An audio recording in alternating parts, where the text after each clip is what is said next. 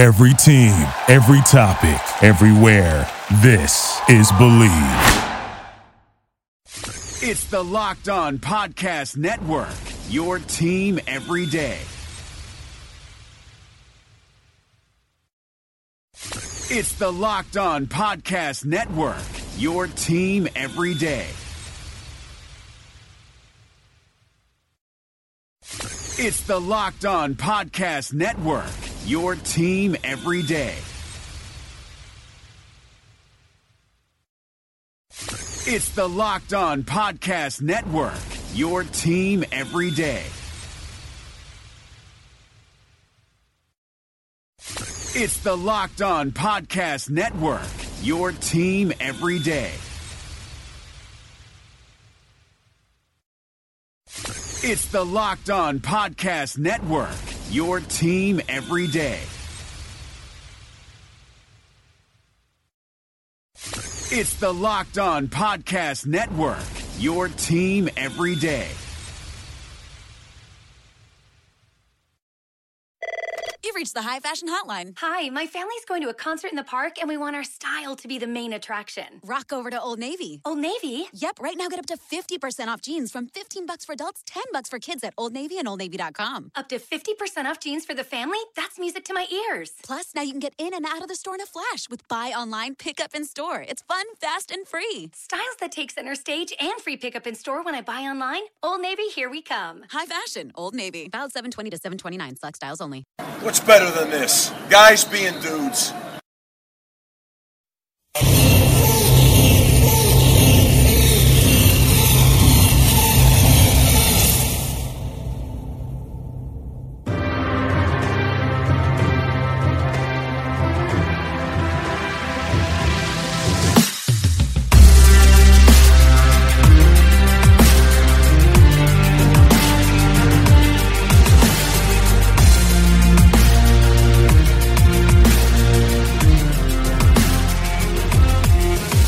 What is up?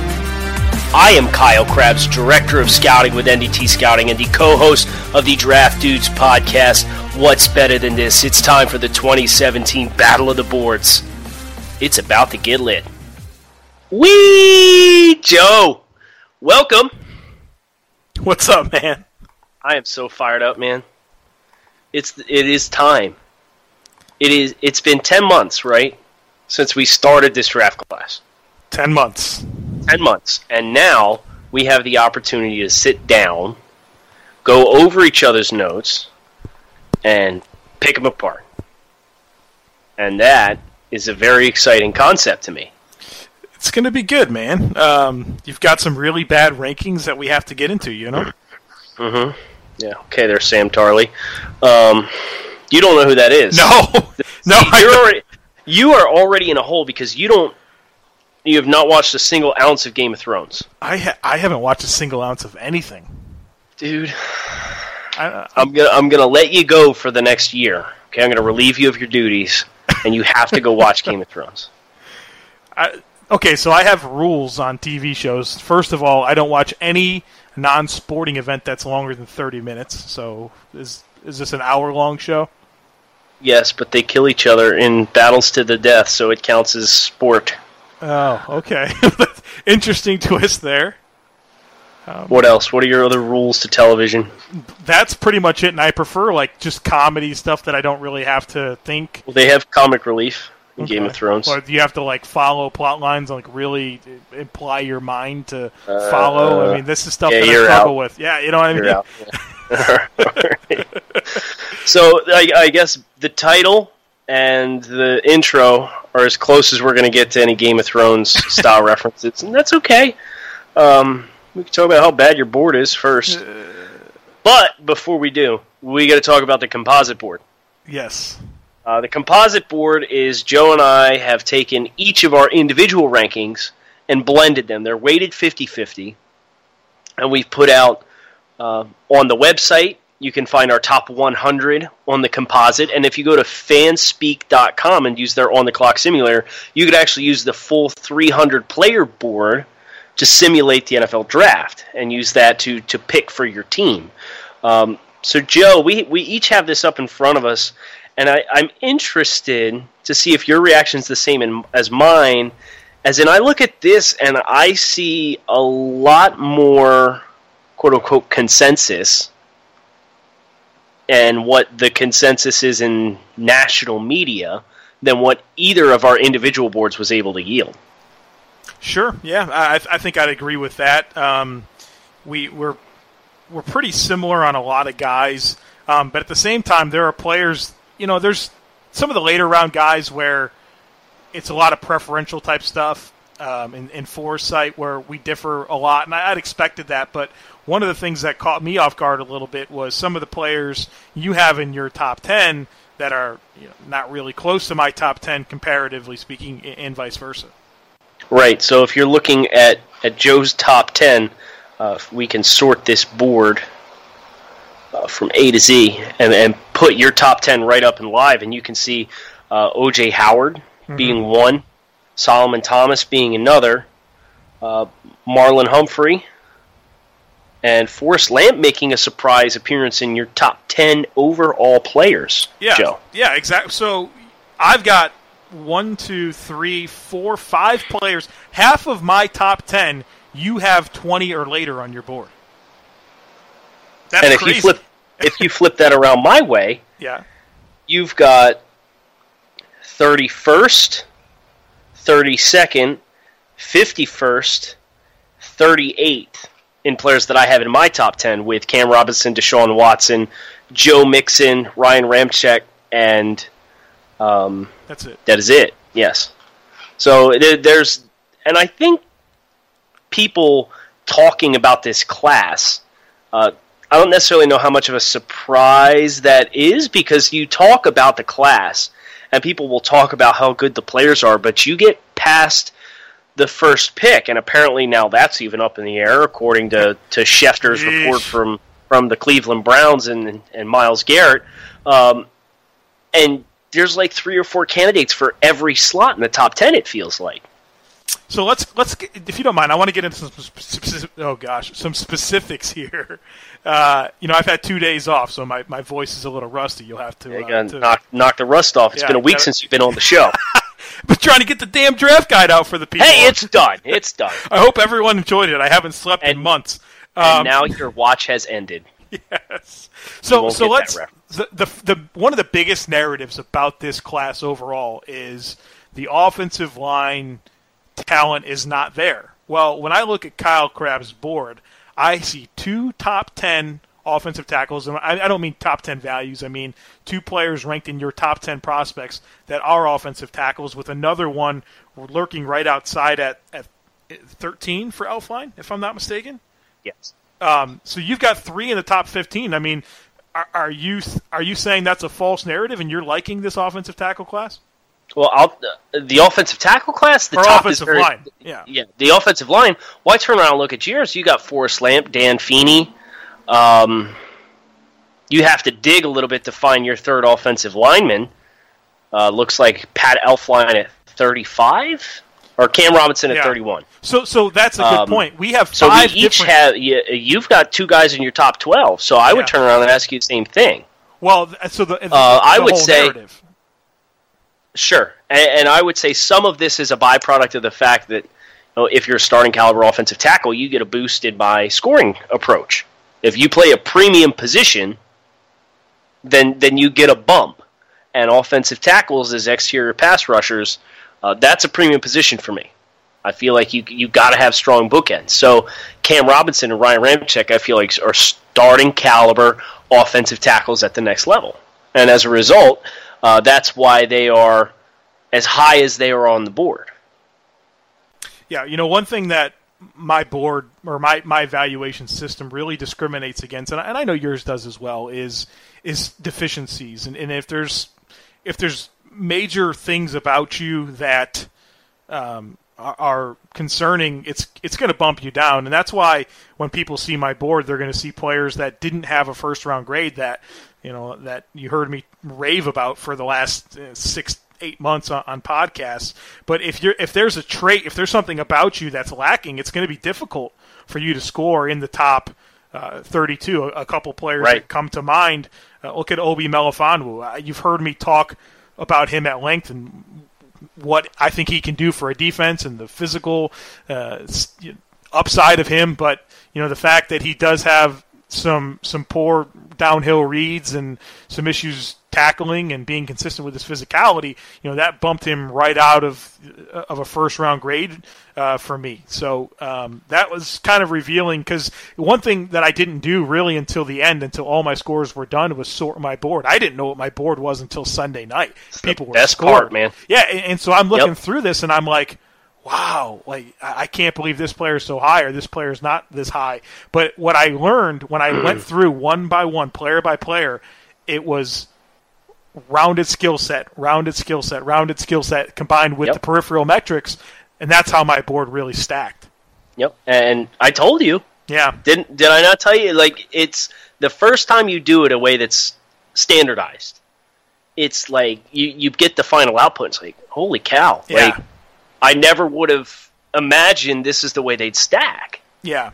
But again, it's to protect yourself from internal and external biases, and it's rating, and you're looking for eliminators. Things like if you've got poor size or poor production, they may be minute factors in the grand scheme of things, but it is a factor you want to have in a prospect.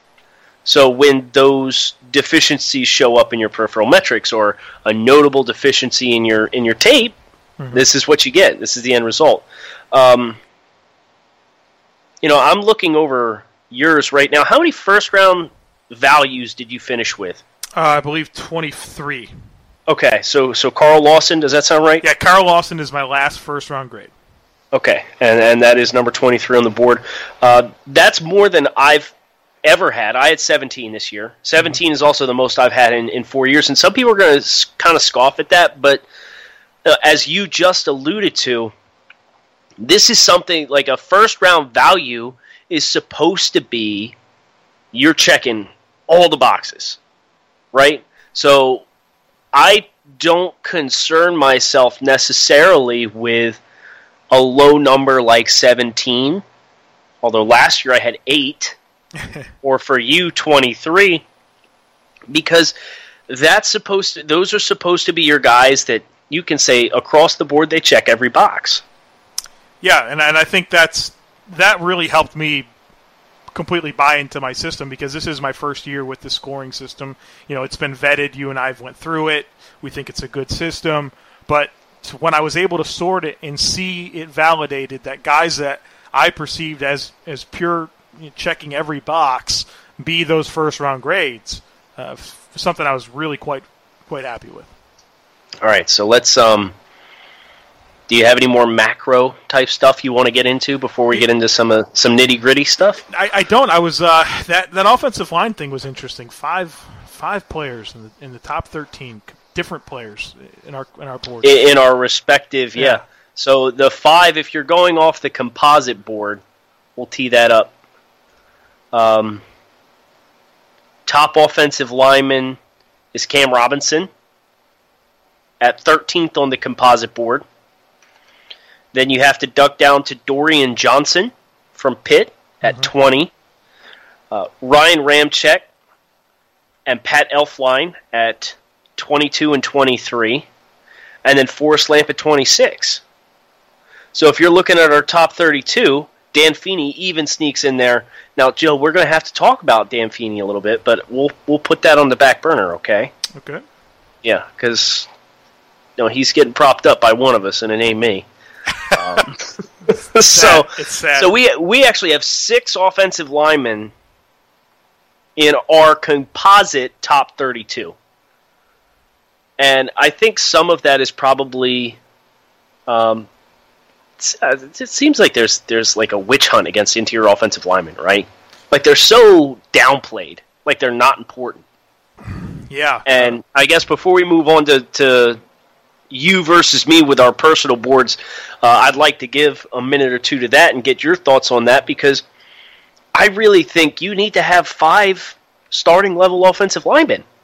And people seem really complacent and content to push off, oh, well, you can get a guard in the 4th round. And, yeah, you might be able to get a warm body, but I'm a warm body. You can throw me out there. It doesn't mean I'm going to do anything.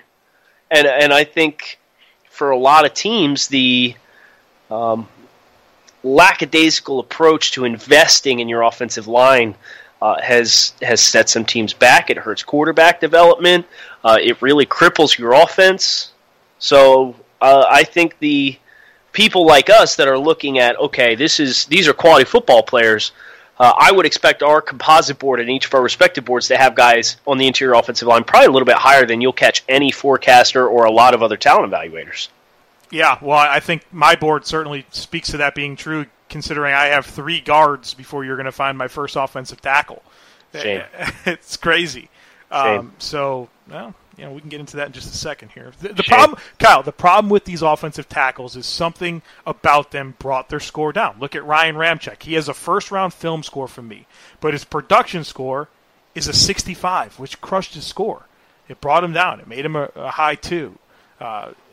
Each one of them, there's something like that. Same thing and then Bulls. never mind the fact he has the hip issue that prevented him from testing in the spring. So now you have to ask questions about the status of his hip, if it's going to be a long-term problem or not. Right, he's got first-round tape. There's no question. But when we're trying to evaluate these players and treat them all the same, and each part of the evaluation weighs certain things, that's going to knock them down. And it's not. I'm not going to be. It takes out the personal bias and me saying, oh well, I'm sure his hip's fine, and we'll just. I feel like he's the 12th best player in the class or whatever. So it hurt him more obviously on my scale than it did yours. Yeah, and I have a confession to make since we're talking about first-round film grades that had guys knocked down. TJ Watt. I am the lowest guy in the room on TJ Watt. Doesn't make sense, right? No, it's a cruel twist for you to come out and have him twice as high on your board as I do on mine. Yeah, well, it happened with a few guys like that. TJ Watt is 15 on my board, and then you've been Mitch Trubisky. Oh God, since the weeks 5, 6 of the season, and I have him higher than you. Yeah, but he's your quarterback too. He's a 1-year starter versus Deshaun Watson is a 3-year starter. That's the difference. It's about 12 spots on the board. So, you want to just get into some names here? Because I've got one guy that I've been... Oh, you're itching to talk to me about Elijah McGuire, huh? Oh, please, that's not the guy. The guy, I'd be happy to talk about. Are we doing top names? Are we doing top names? Just stuff that stands out. Well, we can, but I just had a few that stood out to me. Let's get this one off your chest since it's hurting you. I can hear it in your voice. Yeah. And this surprises me, right? So I'll go ahead and give you the name so you can think about what you're going to say because I know I'm putting you on the spot here. I want to talk about Jermaine Illumineur, Texas A&M offensive tackle. He's my 70th ranked prospect. He's your 157th ranked prospect. Okay. I like this dude, man, and I think he really fits your new offensive line philosophy that you've established here with you and Sean Payton. The ass plus mass kicks ass type thing. I mean, this dude's a people mover if I've ever seen one. He's big. I believe in him as a pass blocker as well, with his arms, with his balance, with his I think sets very consistent angles when pass blocking. He's a rugby wrestling background from London. Moved here when he was 14. I just feel like this is a player oozing with upside. I like this tape, and considerably more than you do in terms of the entire evaluation. What's up, man? What do you miss? Hold on. All right. His film score came out identical as his overall evaluation.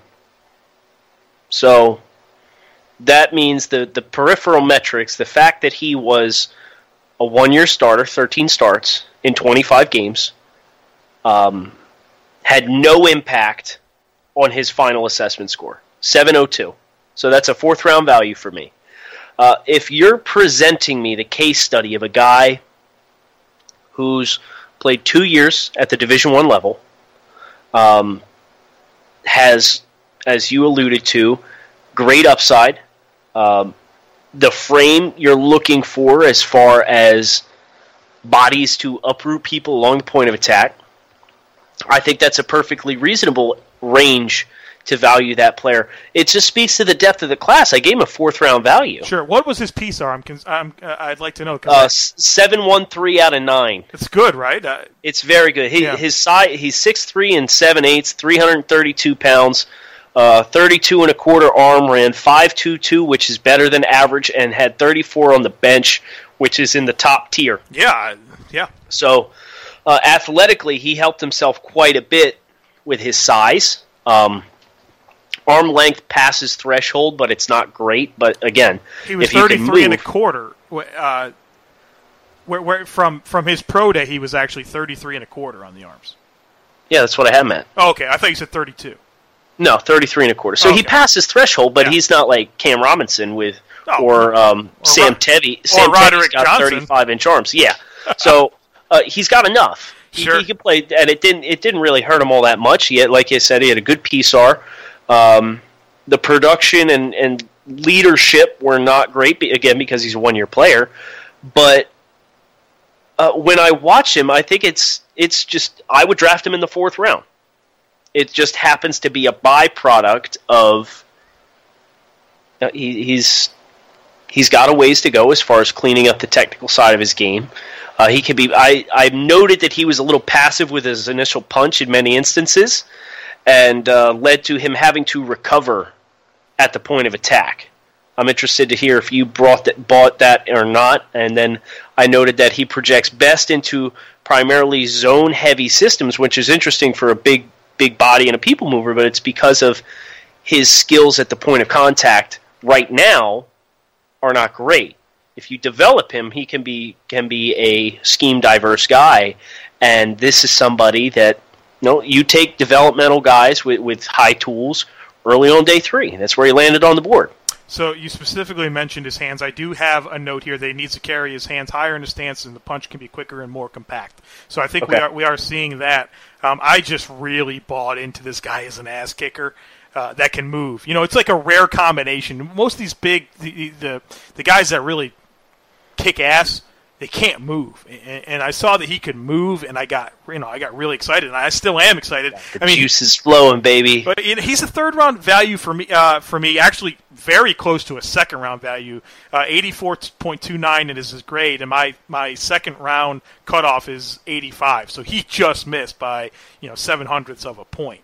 But really got excited when I saw him, and I guess you value him in the 4th round, which isn't all that much of a difference, but I'm thinking that this is a little bit more of a ready-to-go guy than you are. Okay, and that's fair. I would have talked to you about Tyler Orlowski.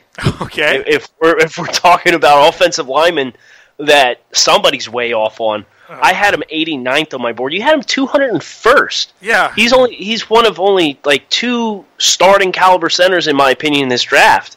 And I'm interested where did we miss the boat here? What are you not seeing? So let's see here. I said here's the main deficiency that I noticed here. Orlowski lacks the ability to back up his punch with low pads and powerful legs. While his base is consistent, he fails to sink his hips and anchor to create a leverage advantage when drive blocking. So I didn't have a lot of respect for his ability to leverage his hips. Okay, and my counter to that is look specifically at the role of a center at the next level. A lot of those guys are help guys, they're second-level guys, they're space guys. In pass protection, I think he's okay.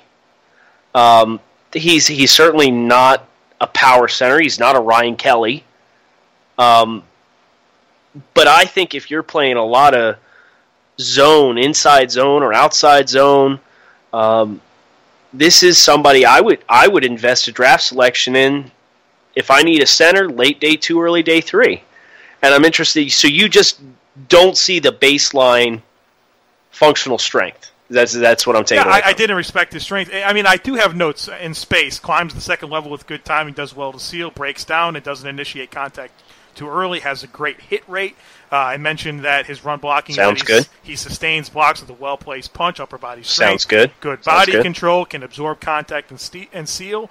Sounds good. So I do notice those things. I have likable things about him, but when I worry about that power right on top of him, and whether or not he can quickly re-leverage his hips and handle it. So this is stylistically just probably so. What you want to see from an offensive lineman versus what I want to see. Right. Because I came away from Illuminor saying I'd like him more in zone because he could move and steer guys. When you're saying, oh no, he's got the power to overwhelm guys when he's technically right, and then I see Orlovsky and say, okay, as a help center and pass protection, he's got enough, and his space works really good, and you say, nah, I can't move guys. This is fun, isn't it? That's what I'm taking away from it, yeah. Yeah, no, you're not wrong. I mean, that's a really nice synopsis on those two players. Okay, so go ahead, give me another one. Put me on the spot. Oh, we've got to get to Elijah McGuire, right? Okay, do you want to get deep in the board, or do you just want to do top guys for now? Oh, gosh. I mean, I'll talk about Elijah McGuire if you want. I could talk about how he's a comparable running back to Kenneth Dixon. Oh. What? What is it? Okay, Elijah McGuire is 5'9", 212 pounds. Okay. He ran 4.5 flat, and he's one of the best receiving backs in this group, and he has 4,300 yards and 42 rushing touchdowns. Now you compare the production that I just said that he has with the film, he's not a power runner, and I'm starting to see a trend here that unless you're just a man-child, Joe doesn't like you. Hey, I like good physical football players. So what the disparity here is he's your 74th player, right?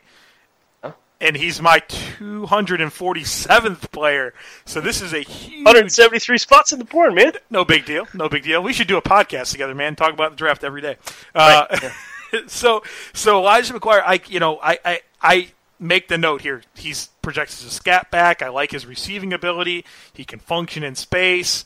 But I noted that he lacks desirable power even for a niche back. I don't feel like he offers anything after contact and rarely, if ever, breaks a tackle.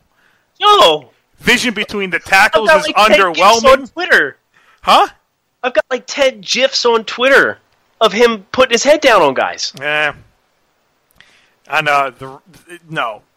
Vision between the tackles was poor, and I just didn't see enough of the complementary traits to go with the scat back tendencies.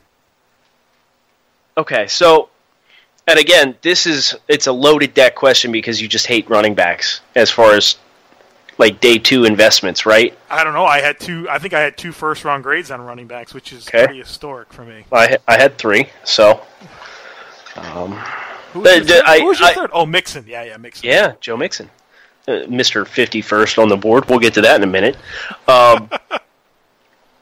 So I'm curious, did the fact that it was running back have any impact for you as why you marginalized him so much? No, I'll be honest with you. I have no bonuses or negatives based on position. Okay, so this is just straight out you think he can't play and you're wrong. Yeah, that's exactly it. Yeah. Okay, and just clarifying your stance. I got to ask you about Steven Taylor from Houston too while we're at it. Bad talk about my guys. Yeah. No, he's not. Okay. He's a great will prospect. Great. You just said the word great. I have him 105th on the board. I have him 257. If you're looking for a late day 2, early day 3 guy to be a pursuit player, I think he's fine. You don't play him in traffic. He's a good rusher. He's a pressure player you can bring off the second level. Or you can flex him inside on passing downs and let him play forward and be a stunt player. I have no qualms with taking him, say, round 4. 7th round value for me. Like the experience, I like the production. He made his share of splash plays. He made a lot of turnovers. He's a really nice blitzer. He times that up really nice, but actually he's a good finisher as well. But here's my issue with him. I think he lacks any type of explosive gear to provide that range and that short area quickness to hold up in today's NFL. I really value that. I really value those urgent players that have a lot of range. I don't necessarily like the way he deals with blocks. He's a bit undersized. So he's got a lot of stuff working against him here, man. It's about strength again. Yeah. What, man? You like... If 50 tackles for loss, and you're telling me he's an undraftable player. His production score was outstanding, a 93. He has almost a top 10 grade in terms of production for me. However, he had a UDFA grade for athleticism, UDFA grade for size, and his film was right there at a 7th round grade. So this is why you got to circle back. And in my opinion, you have to ask yourself, is there a specific niche role for a player like this? Sure. And you clearly don't think so. I think no. I need linebackers that can run. I need linebackers that can filter through traffic. I need linebackers that can cover and chase. And he does. I mean, what does he do? He plays with timing. No, you play him at will. You don't make him play through traffic. I need range from my will linebacker, Krabs. Okay, but he's got enough motor, and I think he has enough range, even if he doesn't have that explosive closing burst, that he can be a backup spot starter, which he's right there on the fringe of 3rd and 4th round in terms of value for me as a player. And that's what my expectation is for those kinds of players. I'm not drafting a guy in the 3rd or 4th round expecting him to be a starter. Well, sure. I don't think you said anything that makes me think, you know what, I really need to rethink my evaluation of Stephen Taylor. That's fine. So, why don't you give me? I think if he came into the league 15 years ago, you think he's a box safety? Oh man, that's so interesting. Maybe. Yeah, you think like Indianapolis Colts, like what they did with Cato June type stuff? Yeah, I can get behind that. Yeah.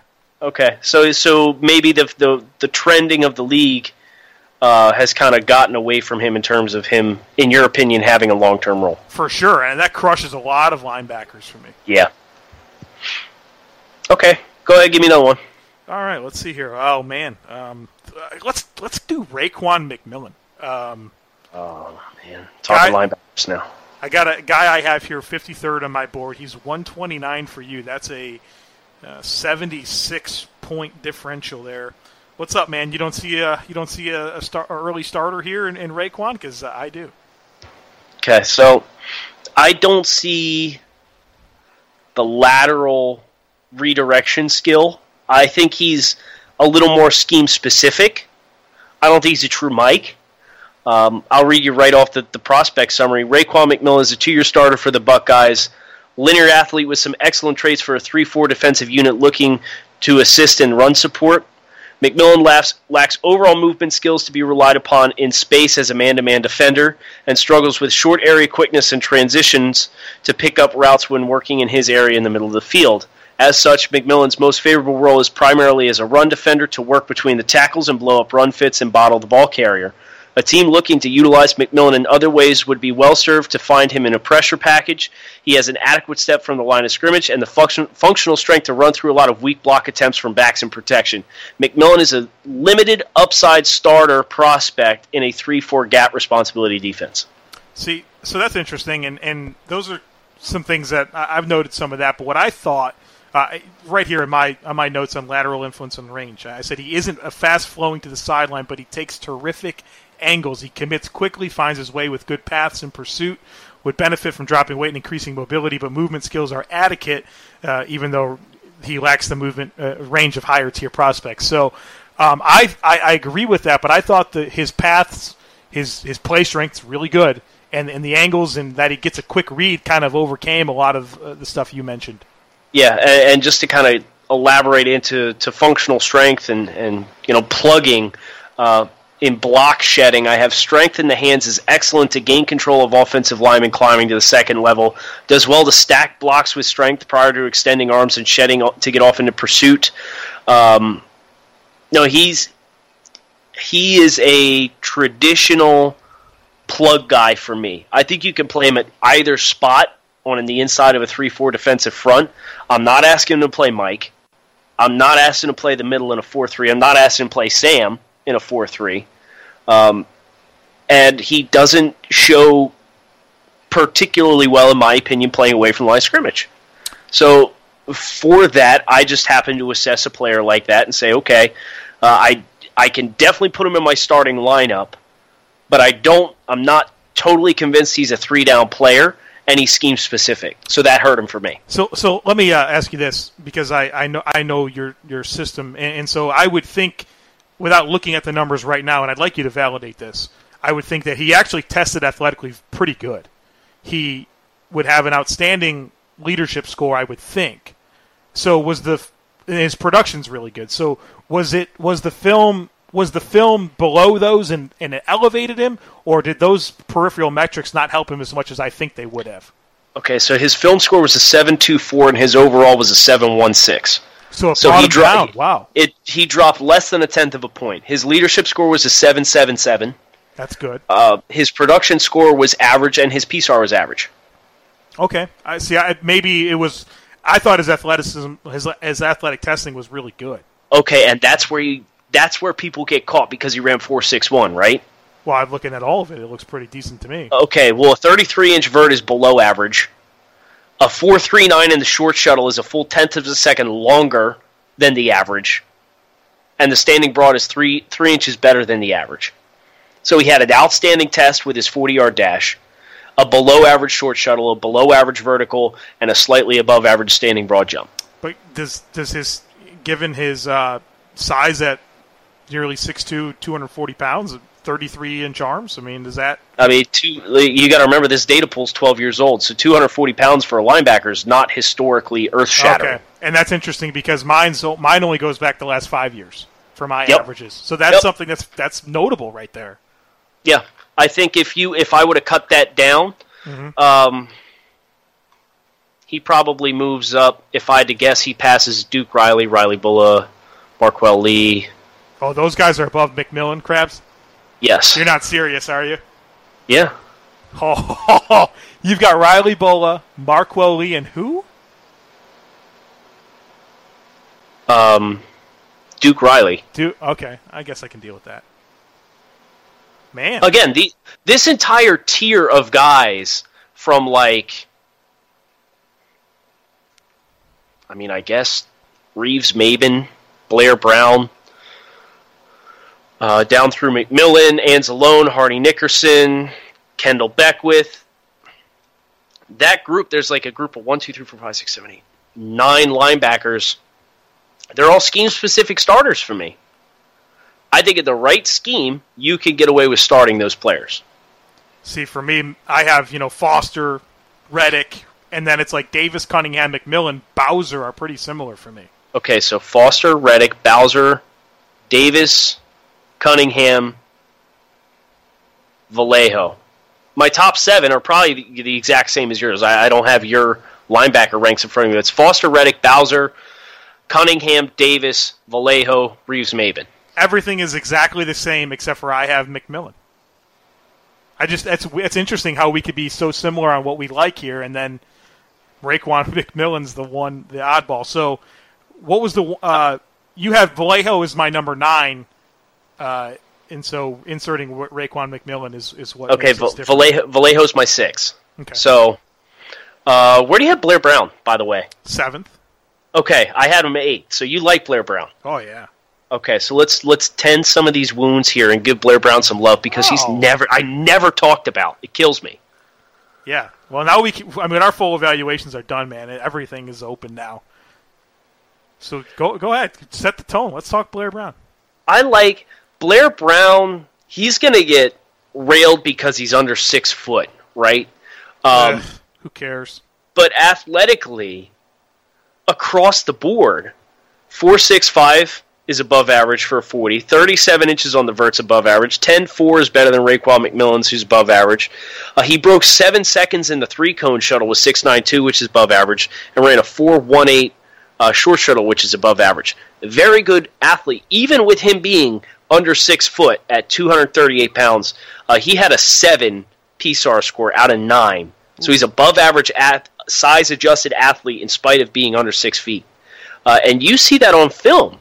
I like the way he tackles. Mm-hmm. I like his flow to the ball. I think he's a quick mental processor. I think he's got 3-down capability. He's got nice range. If you're not asking to play in the deep areas of the field, if you play him in the flats, sure, or as a robber right there on the second level, those are areas that I think he can be successful as a pass defender. and man, he's got so much leverage taking on blocks, like playing forward. Like there's times where low man wins, and he just blows up offensive linemen turning up into the alley. I love him as a player. Yeah, no, I mean, I don't want to sit here and repeat everything you said, but my notes are extremely similar. He's a third-round value for me, right? Very solid. Project him as a starter. I guess one thing that would be interesting to maybe get into is what's his optimum position for you? Oh, geez. I said inside linebacker in a 4-3. Mike. You like him as Mike? Yeah, I'm good with that. I could get on board. I think he's got some flexibility because he can do some coverage stuff. I'm not playing him up on the line of scrimmage. No. I'm not having him as like a 4-3 under Sam linebacker or anything like that. But if you're going to play him in space, I would be comfortable with him being flexed out to a twin set, kind of shading the difference between the slot receiver and the offensive tackle. And I'm not asking him to turn and run and cover anybody, but if you're going to ask him to play zone coverage in a role like that, and start out in space, I think he can do that. So I think he's multiple, which probably gives him a good chance to be a 3-down linebacker. Go ahead, give me some hate. It's time to get back on the hate train. Let's do another juicy one, and this is one that you like more than me. And let me buy a second here and get the exact numbers here. Fabian Moreau. Oh man. Your 25th best prospect. Yeah. And I love Fabian. You just sorted it on me, so I don't know what he is. Here we got right 102. 102 for me. And I know, look, I'm in another planet on this. A lot of people agree with you on Mr. Moreau. So do you kind of want to set the stage here, and let me rebuttal? Yeah, I'll set the stone. I'm telling you, man, I'm rusty. I'm trying to think of a Game of Thrones reference to see if you're like hustling me and you know what you're talking about. I don't know. I should just go with it. Yeah. Stone references. Fabian Moreau has experienced an excellent recovery season after a tough break in 2015, in which Moreau suffered a Liz Frank injury that caused him to miss the final 10 games of his true senior season. In 2016, Moreau's game improved with little hangover. Blessed with high-end twitch and explosiveness, Moreau has the size and movement skills to be an effective man-to-man defender on the boundary at the NFL level. Moreau's physical skill set is complemented with surprisingly strong football intelligence. He trusts his eyes and backfield keys when working off the ball in zone coverage. Moreau brings a likable physicality to the catch point, but needs to be more physically assertive in the supplemental areas of the position in order to bring a higher level of impact to the game on a snap-by-snap basis. Can be an early effective starter. Now, I will say, in man-to-man coverage, he gives up some really easy inside breaks, and that's a problem. Everybody gets an inside release on Fabian Moreau. Yes, it's very problematic. But I can think of 3 or 4 plays down in the red zone where he gives that up, but that plant and drive step is so explosive that he's able to make that ground back up and get back into the hip pocket and work underneath to challenge the ball. So, converted running back here, so obviously there's some upside. And that's why I mentioned surprisingly strong football intelligence, because he is green as a defensive player. So for me, what really hurt him, and I recognize the upside, and the way that I valued the product that he put out there, it didn't score as well. He's the 3rd round grade for me, so let's keep that in mind here. I don't hate Fabian Moreau, but the reason why I don't value him as high as Kyle and so many others is, number one, I thought the ball skills were poor. Number 2, really? Yeah. Are you talking about tracking the ball, or are you talking about challenging the ball? Tracking. Okay. Tracking, not challenging. I don't have. So when his head's back and he's running away from the line of scrimmage, trying to stay in somebody's hip pocket, you think he gets loose? Yeah. Staying connected to his man while playing the ball is a problem for me. Then I thought his film was littered with passive reps, despite opportunities to be physical, taking on blocks, forcing a run, pursuing the ball carrier, getting involved on a tackle attempt. I didn't have a lot of respect for the way that he was in pursuit and as a tackler. And those 2 things killed him on my board. I like the athletic profile. He's got pretty nice size. He's actually got pretty decent production. But I didn't particularly care for some of his man coverage looks and some of his tackling. Okay, so it's interesting because when I read through my ball skills category, I talk about low frequency of impacted plays, but flashes of strong football intelligence and route pattern combination recognition. Has good hands, capable of cleanly plucking the ball, will attack in front of hands of receivers when playing in face. So I don't mention the turn and run stuff that you mentioned.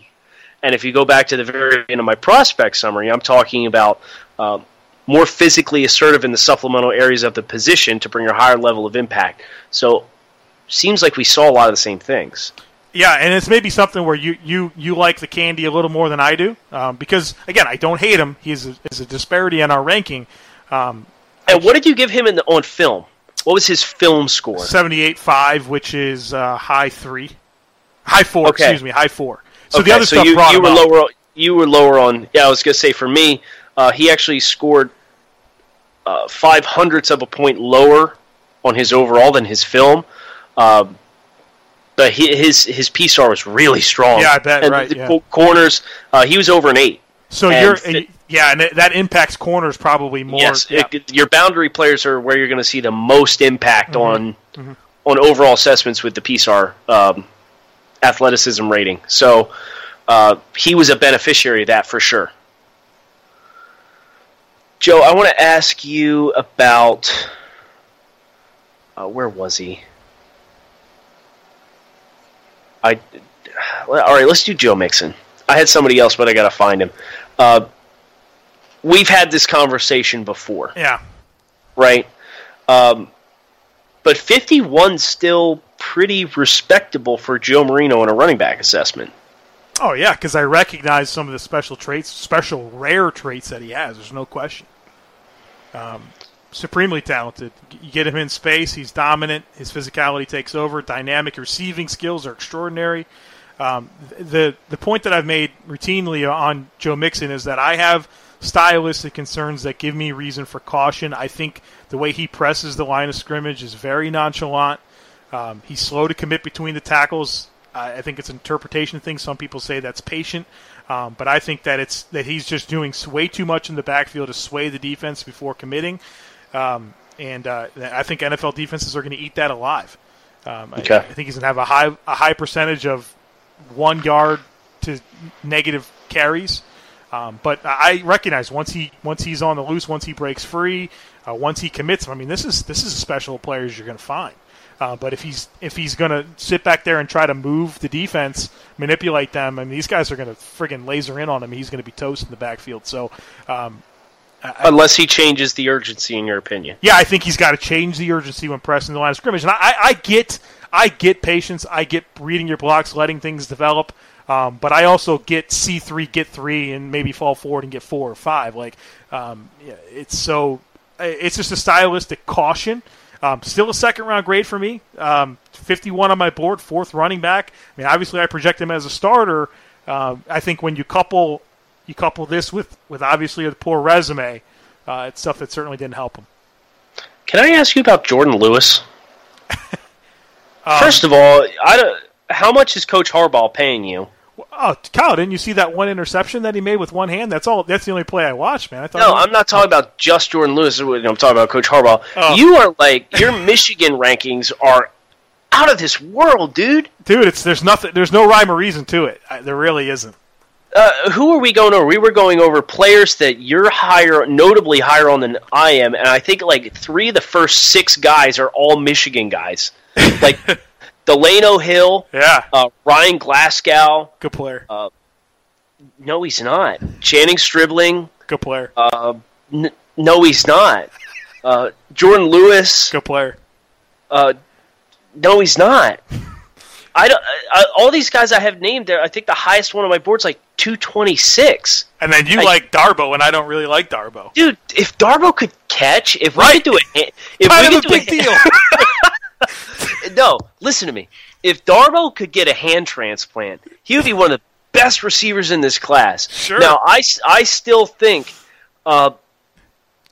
Jesus, that ball rattles around a lot. But the route running ability, the size and functional strength that he has, and if you can let him get a damn accurate pass down the field, I think big play Darboh is just begging to come out. He's just begging to come out. Sure. And you saw Will Fuller, who can't catch a freaking cold, go in the top 30 because he's fast, runs fast, and is a vertical big play guy. Now, Darboh is big, not as fast, but he has so many reps of he rolls through guys playing off coverage and runs right by them. Mm-hmm. Yeah, really nice. And are you being facetious? No, I'm being dead serious with you. Yeah. Okay. No, yeah. So those situations for me, I have Darboh as a third-round guy. So let's not act like I'm sitting here like pounding the table for Darboh as a top 50 player. Mm-hmm. I understand his limitations, and as far as trying to get the guy to not slap his palms together trying to catch the ball if he's square to it. But I think with what he can do and what he can be and where he wins, I certainly think there's a value there to be a flanker or be a boundary receiver at the next level. Yeah, so we mentioned the hands with him. I also have some notes on him about body positioning at the catch point that I thought was a little bit... Wasted movement? Or inefficient framing of the ball? Because I saw some of that. Yes, exactly. Just boxing out, jockeying for position, just a little bit inconsistent for his, what's actually a pretty solid frame. All right, now don't distract me from Jordan Lewis. You need to talk about Jordan Lewis. It's hard to complete a pass on that guy, man. Dude, he's small and stiff. Hold on, I got to get to the notes here. I was all on. Oh, my lordy Lou. Okay, and I didn't really pick up on his stiffness until I went back and looked, or until we saw him at the Senior Bowl. And then I came away from the Senior Bowl, I was like, he looked kind of stiff in some of his transitional stuff. And then there was a play, I believe it was the game winner against Florida State, where they went after Lewis, and he just showed a lot of tightness trying to get his body around to greet that ball. It was thrown over his shoulder in the end zone, and it was like the perfect epitome for me. Yeah, there you go. I actually have it noted here in terms of ball skills. The game-winning touchdown in the Orange Bowl, you go back and watch, and his work to get around and challenge that ball was tight. And some of his transitions for me were tight. And if you're going to be 5'10 on the dot, under 190 as a corner, you better not be freaking tight. So I don't disagree, and I'm looking over over my notes here. I liked his balance, and one thing I thought his transitions were smooth. I didn't necessarily think that they were overly fluid. I thought they were clean. I liked his balance. Obviously, the ball skills are very exciting. He's physical, so he's willing to play physical, even though he has a diminutive frame. I use the word diminutive to describe his frame on the report, but he's still an aggressive tackler. He's not passive. I thought he had really good mental processing skills, strong in zone, layering coverage, reading the backfield, sliding into throwing lanes, route anticipation were very, very nice. I like the package here. I get it that he's not the most explosive athlete, but if I can have him playing some underneath zone stuff and letting him, read the backfield and work to the football, I think he's a nice player. Okay, so he's less explosive than both Corn Elder and DeMonte Casey, and you're preferring him in the same role, correct? Yes. Okay, so he's like a cover 2 guy for you if you're going to play him on the boundary. Yeah, if you're getting into those other guys, I think that this. I guess this is a hot take, if you will. I think Jordan Lewis's ability to turn and run with receivers in off man is better than Kazee and Elder. I don't know if that's a hot take. Well, you tiered those guys together, and I notably believe that Lewis is better than both. Okay, but if you're going to play him in cover 2 man, which is where you think he's best, right? I play him in the cover 2 zone. Sure, yeah. Cover 2 zone. He doesn't have the transitional quickness of either one of those guys. So that's where, because Casey and Elder for me, they're both 3rd round values. I have Jordan Lewis as a 5th round value. Yeah. And a lot of that stems from he's not as twitched. He's not able to jump routes. Now, he's smooth, like you said. I wouldn't argue that. But when he's got to flip and run, he's tight. And you can't be short with 31-inch arms and be tight trying to run up the field with guys. It's not a good combination. All right. So, for the record, you had him, 69th? Lewis? Yeah. I was down looking at Kazee Elder. Here he is. Jordan Lewis. Oh, no, he's not that high now. This is crazy. Trying to navigate through this PDF. 69th, yeah. It's exactly where I am. Yeah. Nice. Nice. Okay, so I'm 191st. So it's a difference of about 130. No big deal. Some slots. No big deal. You got any more that are grinding your gears? I mean, I would want to get into Cal Witherspoon. We've already done that. That was our biggest disparity where I had the guy higher than yours. Dietrich Wise, you're a hater, man. Big time hater. I want to like him. And you remember in the summer. You remember in the summer, right? Yeah. When we did our film assessment, I came away, I was like, man, like, Weiss is pretty nice. Did you do that on purpose right there? Yes, I did do that on purpose. Okay, all right. He's got really good length, and he's a nice power rusher. And, I get that he was dinged this year, right? Like, and I know that's what people are saying. Like, his feet were so heavy this year, and he couldn't get off of blocks as well, and it was when they tried to play him in an every down role. And I understand to some degree that he was hurt. I just don't know what you do with him. A lot of his productivity, in my opinion, with his splash plays were very one-dimensional. And I don't think he has the athletic ability to continue to win at the NFL level, being as one-dimensional as he was, with a lack of real burst. And redirection skills were not good. I don't think he's explosive. And I think when you're at your best as a pass rusher and you really only have so much to bring to the table as far as getting into fits and playing off of contact, that's something I really struggle to project. So that's why I am where I am, having seen Wise play in a every down role and not seeing any development as far as how he plays off of contact and wins as a pass rusher. I've got one more that I've got to bring up here, and this is the darling of the NFL draft community on Twitter. I like him. I'm certainly not in love with him. You already know who it is, don't you? Probably. George Kittle. Yeah. Tight end, Iowa. You got him 214. 214, okay. He's a draftable player. I'm not drafting my primary run blocker in the second day of the draft. Sorry. So you don't respect his receiving ability is what I'm hearing. No, I don't. No. Okay. If I get into route running, effective releasing off the line of scrimmage and getting around contact, when releasing from inline position, does not inspire with quickness at the top of route stems, but does well to alter speeds and accelerate when attacking up the seam. Hands, sees the ball into hands with consistency and is a reliable hands catcher when tasked with receiving in traffic or in the middle of the field. Possesses a desirable catch radius. If I get down into his player assessment, Kittle stunned at the NFL Combine by registering a 40-yard dash that was comparable to Alabama's O.J. Howard.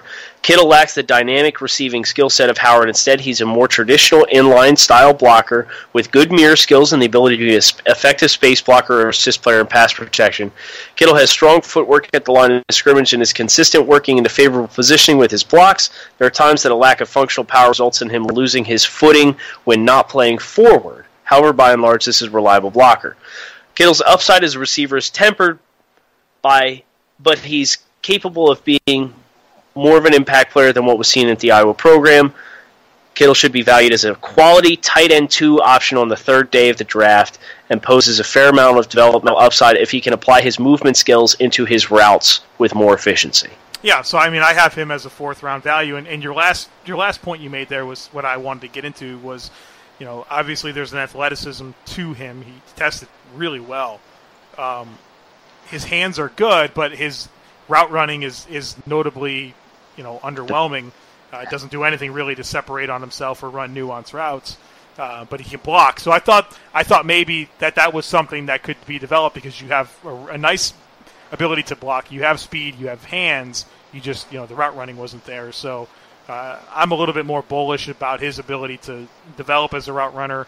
You're still seeing him cap. Well, he's in the range as a developmental starter. Yeah, okay. Well, so, that's probably fair. Yeah, that's my expectation for if you're in the middle of the third or the third day of the draft, which is where in a vacuum he's valued as like a 5th, 6th. Mm-hmm. Those are players I expect to have developmental upside, and if things click, that's somebody that you can hope can turn into a starter for you down the line. Yeah. So, who else? Who else do you have, man? Dude, what the hell did you see in Josh Harvey-Clemons?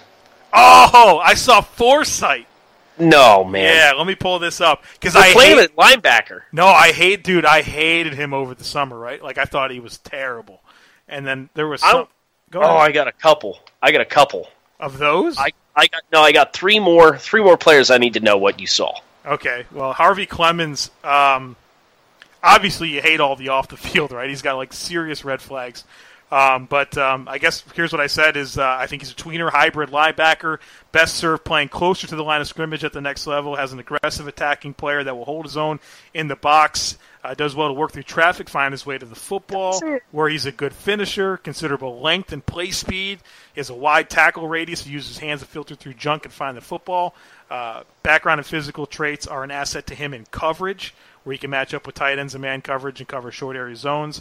The off-field issues are a concern, but I like the ceiling. I thought that this was a really nice, at a minimum, sub-package player that can help a team situationally. He's a 5th-round value for me, so it's not like I'm like pounding the table for him, even early day 3. But if you have him above 270, I need to talk to you about it. Well, he's 165 for the reasons I just said. I like those assets.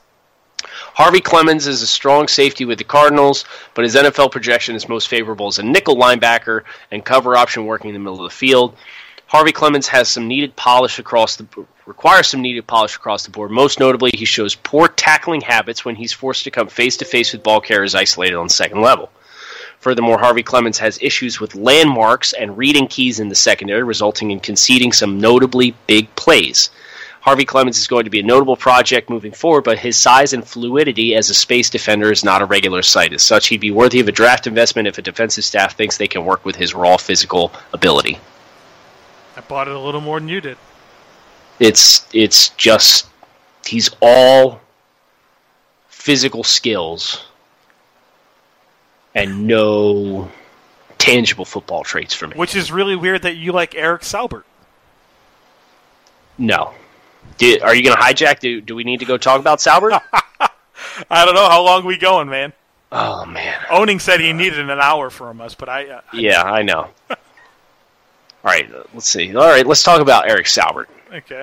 I want to know how you didn't come away and say, yeah, that can be a really nice red zone player for somebody. Oh, well, let me get to my notes. Well, all right, let's also keep in mind you like Jordan Leggett for most of the year, so we got to temper any tight end takes from Joe Marino. All right, Saubert. Saubert is an intriguing middle-round option for a team looking to add size to their crop of middle-of-the-field receivers.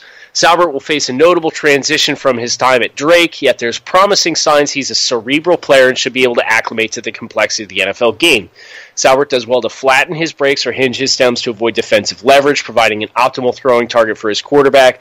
When playing along the line of scrimmage, Saubert has issues with getting his hands, hip, and feet in line as a blocker. Saubert can provide quality looks in the red zone and be a reliable receiver who knows how to use his size to his advantage. High upside for an early day 3 investment. I'm going to preach the gospel here on Saubert. Just let me give it here. Saubert had a terrific pass-catching career at Drake that vaulted him into the NFL's radar. His best role in the NFL is as a receiving threat, where his ability to uncover with crisp routes and size will allow him to produce. He does well to find space against zone coverage, and he has the ability to separate from man coverage. Productive after the catch, Salbert has the ability to work all levels of the field. All right, that's all good stuff. Ready? Here comes the hammer. His receiving upside is severely mitigated by egregious drops, including some that are committed when nobody is around him. His hands are not naturally made for catching footballs. Despite adequate size, Salbert fails as a blocker. He demonstrated no commitment to it. His technique and lack of contact power result in him getting dominated by edge players. His poor blocking even shows up in space where he's easily shucked at the second level. Salbert has raw ability, but he's more of a prospect that looks good on the hoof and has good athletic ability than he is in displaying football traits.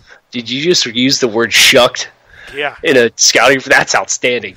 I use shuck a lot. That's one of my words. Let's shucked. Listen, it's 45 times in my guide here. So I am not drafting Salbert to be a blocker. I'm not drafting him to catch the football either. Okay, his drops are concentration drops, and that makes it at least a little more excusable for me than Darboh catches. I don't think his hands are Darboh caliber. I think he has a bad habit of taking his eyes off the ball to look up the field a little too often. Because I did no concentration drops in my report on him in his hands category. But you can pass on him. Yeah, I'll get him in the third round, or not the third round, the third day. I'll get him in the third day. Hard pass for me, 244 on my board. Okay, yeah, that's 139. I think again. Red zone caliber target, receiving option, flex guy. I can work with that. You know who I can't work with? Go ahead. Montravius Adams. Oh, I don't like him that much. You have a 134. He's got some bursts of nice film. Let me pull up my report here. What, a grand total of 10 plays? He scores out very low fourth round, almost a fifth round grade. He's a sixth for me. So I noted that he's improved. So I like that. I like players that grow. He was a lot better this year than he was in 2015. Yeah, but his 13, 14, and 15 were all terrible. Sure.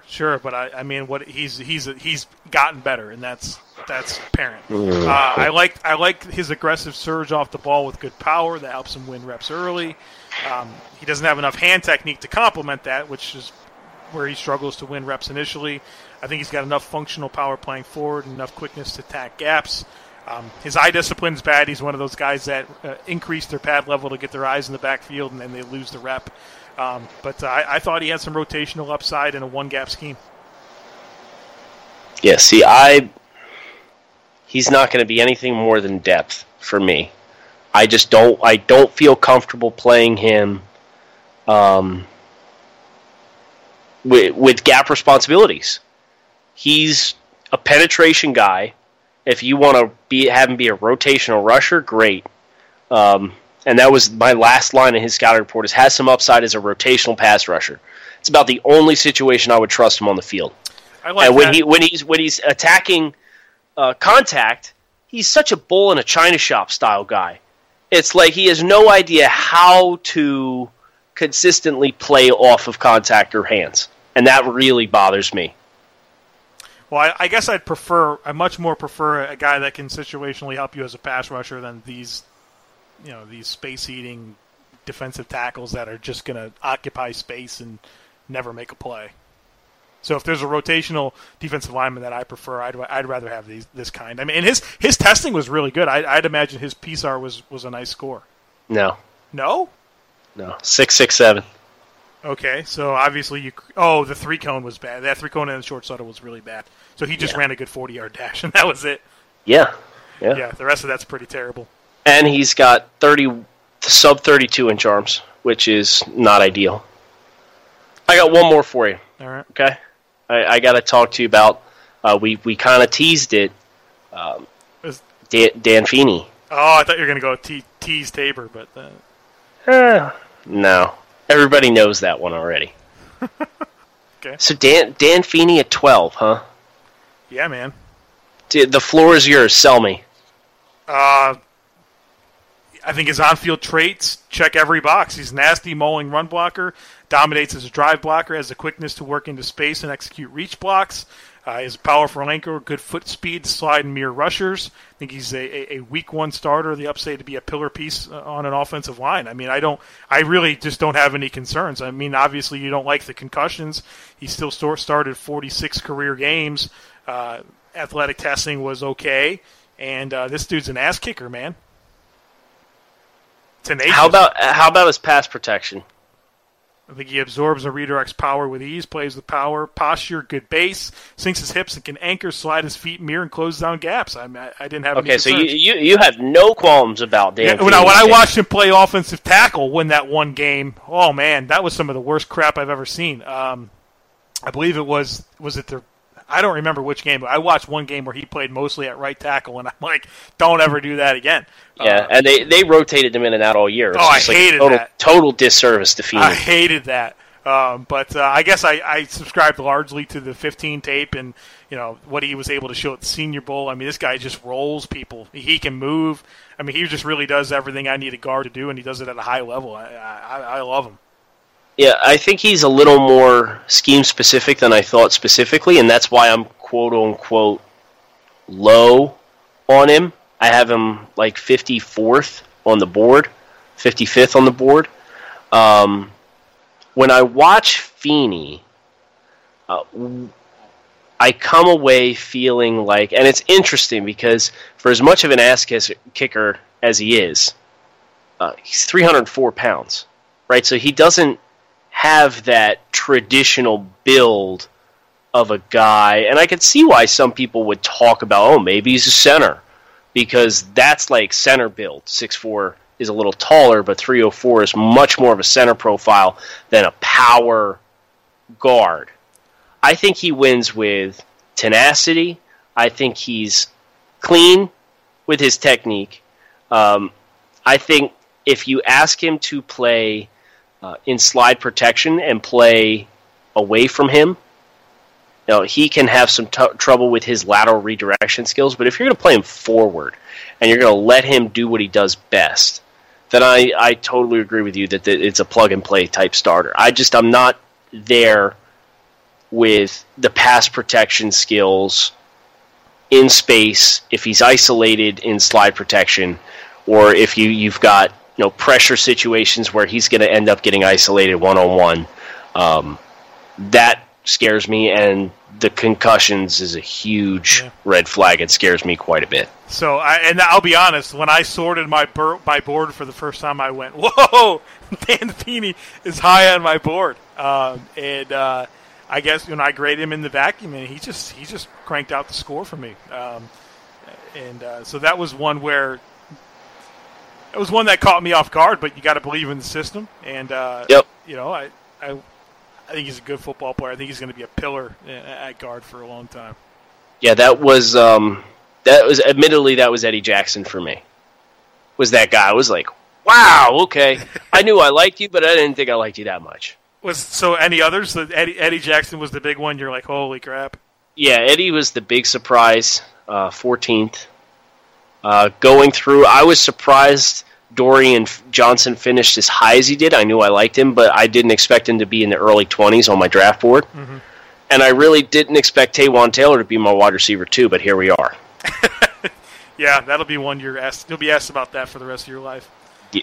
If for better or for worse, I guess we'll find out. Worse, yeah. No, yeah. For me, Dan Feeney obviously was one, and then T.J. Watt. I mean, I like T.J. Watt. Don't get me wrong, I love him. But when I finally hit sort and I saw him stack up, I was like, oh, okay. T.J. Watt is awfully high, and that's fine. I'm willing to hitch my trailer to that wagon, no problem. Yeah. So just a parting thought. I know we're getting there. We got to close here. Joe and I ran the numbers, and 50% of our draft, or each of our individual draft boards, we had 50% of the players within 30 spots, one way or the other, on the board. So I think that's a nice testament to the quote-unquote the core of the class. By and large, Joe and I think that there's 4 consensus top 10 players. We each have top 10 values on like 4 guys. It's Garrett, Foster, Adams, Corey Davis.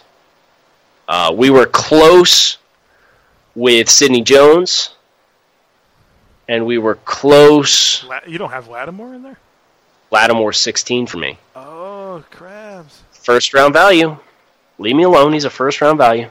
And here's the thing where it gets like kind of convoluted. 6 through 15 on my draft board is separated by 4 100ths of a point. Close, yeah. It's very close. So again, that's where I would urge people, don't read too much into the specific number as much as the tier. Mm-hmm. For a lot of the tiers. I mean, there's very definitive tiers all the way down the board. Yeah, no, absolutely, man. This was good. Board Wars 2017 for now has concluded, but I feel like we've got plenty to talk about over the next couple weeks leading up to the NFL draft. Guys, our work, our portfolios, my scouting portfolio, Kyle's prospectus are available. You can purchase them on ndtscouting.com. $20. You get both. You get both draft guides, and you get 12 months of premium content that we think is just a sensational product. So we sincerely appreciate your consideration for signing up for an NDT Scouting premium subscription. That is going to do it for us today on the Draft Dudes podcast. Stay connected with us. We're done watching film and writing scouting reports, so we're a lot more interactive with you on Twitter. Make sure you're following us. Kyle is at NDT Scouting. I am at the Joe Marino. We're going to be back again for you on Friday. I'm not going to be off again. I had to take those couple days off to make sure that my portfolio was out for you guys, and we've done that. So we'll be here for you the rest of the way. And big stuff on the horizon with the draft. Oh, gosh, just a couple weeks away. Signing off for Kyle Krabs, I'm Joe Marino, and this is the Draft Dudes podcast. Hi, it's Jamie, Progressive's #1, #2 employee. Leave a message at the... Hey, Jamie, it's me, Jamie. This is your daily pep talk. I know it's been rough going ever since people found out about your a cappella group, Mad Harmony, but you will bounce back. I mean, you're the guy always helping people find coverage options with the Name Your Price tool. It should be you giving me the pep talk. Now get out there, hit that high note, and take Mad Harmony all the way to nationals this year! Sorry, it's pitchy. Progressive Casualty Insurance Company and Affiliates. Price and coverage match limited by state law. Thank you for listening to Believe. You can show support to your host by subscribing to the show and giving us a 5-star rating on your preferred platform. Check us out at Believe.com and search for BLEAV on YouTube.